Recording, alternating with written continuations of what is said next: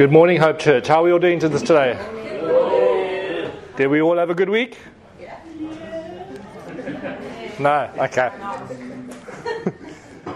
So, today I want to ask a question, and I want you to please just ponder on it for a bit. Why would Jesus, a superior being, want to leave the realms of heaven, where the streets are paved with gold, come to earth, have the limitations of a human body, to die for a whole lot of people that would not respect him, did not listen to him during his time on earth, or at the beginning of time in the Garden of Eden? Just does not make sense. So today we're going to talk about the incarnation of Jesus. So what is the definition of incarnation? It's a person who embodies in the flesh a deity, spirit, or quality.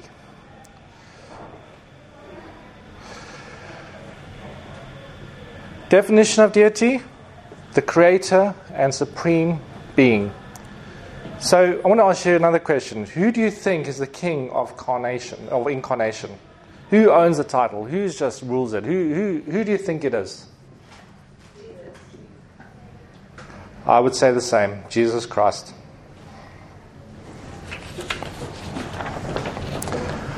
Why do you think Jesus Christ is the king of incarnation? Jesus was both God and man as he took the form of flesh. In his time on earth, he remained true to his identity as being God. Do you know anyone or anything that can create life, embody it, and still be true to that identity? I only know one person. Our Father, Jesus. So today I want to talk about how much he loves us. And this decision is quite hard to fathom, that he would lower himself to take on the flesh, become one of us, and then have the patience to teach us, be mocked, tested, and then die for us. So scripture to back up the decision of why he came to earth, the reason for his incarnation. Probably one of the most best scriptures or well-known scriptures in the whole Bible. John 3 verse 16. God so loved the world that he gave his one begotten Son. Whoever believes in him will not die but have eternal life.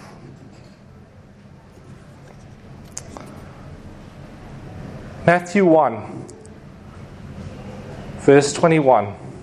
She will bear a son, and you shall call him Jesus. Isaiah 7 verse 14. A virgin will conceive and bear him a son, and she be called Emmanuel. So this was obviously in the Old Testament, and this was just to fulfill prophecy. Matthew 9 verse 13. I have come to call all sinners. John 5 verse 43. I have come in my Father's name. John 6 verse 38. I have come to do the will of God. John 7 verse 29. I have come from him who sent me to you. John 12 verse 46. I have come as a light to shine in the dark world. It was really a rescue mission for all of us. If Jesus Christ did not come to do the incarnation, he would never have come on the cross. We would never have been saved. We would never have the lives that we have today.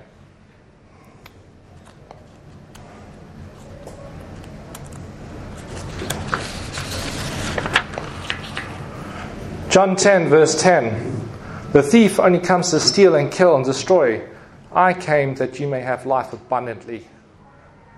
You see, Jesus doesn't want you just to be a pipe dream and another thing in the sky whereby, you just have your salvation. He wants you to live now.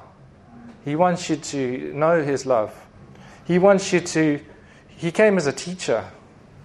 He wants to bless you. He wants to give you life in abundance. He wants you not just to live, but he wants you to thrive. He wants you to flourish. He wants you to be prosperous. He wants you to be blessed.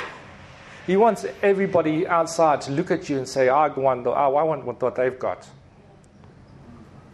He wants you to have an amazing and fulfilled life.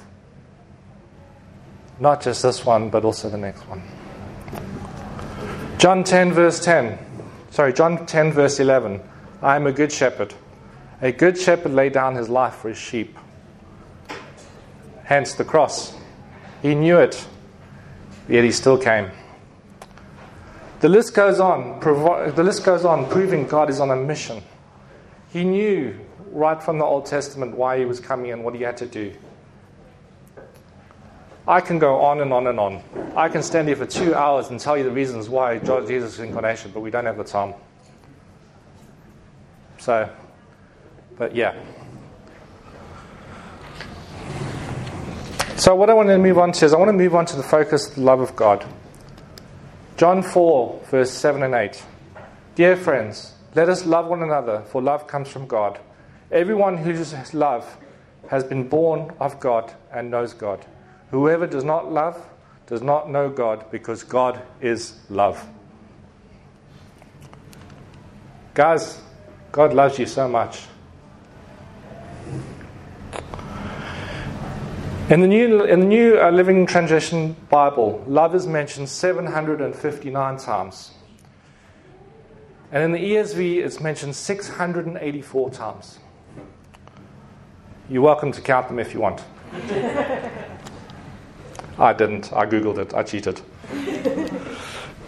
God does not repeat things without good reason. So you want to mention it so many times, it must be really, really important.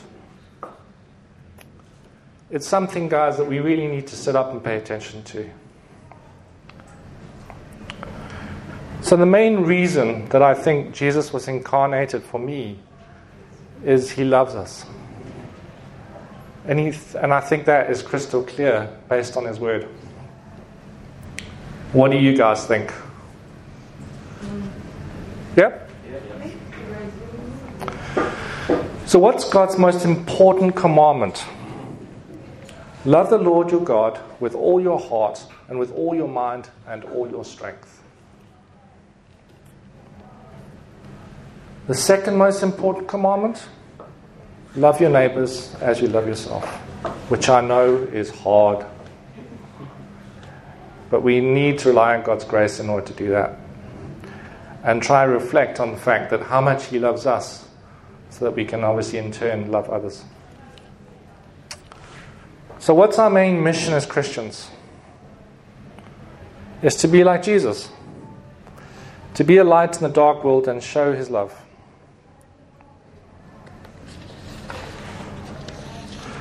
And to give this freely to each one, which he gave freely to each one of us. Billy Graham wrote, Christianity has its roots in the deep, firm soil of history. Jesus' incarnation, God invading human history with his presence in the form of man, is on the record. Every time you write the date, you attest to the fact that God entered human history, which is so, so true. Jesus' incarnation was a perfect gift to us, showing his ultimate love for us. And by doing this, the least that we can do is try to follow his model and show the same Christian love to others. Guys, my message is simple and short today. Jesus Christ loves each of you so, so much. I want you to really let it sink in. I want you to say it. Say it, Jesus loves me.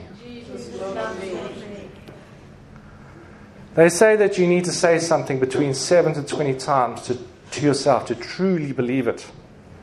You really need to believe it before you can tell others about it. It's always good to actually reflect and say, Jesus loves me, and Jesus loves me. Every single day, because then you really, really believe it, and you can tell others about it. So next time you're feeling down, remember the action of what Jesus has done. How much he loves you. It is easy for someone to say, I love you. But no one has acted out that love as perfectly as Jesus.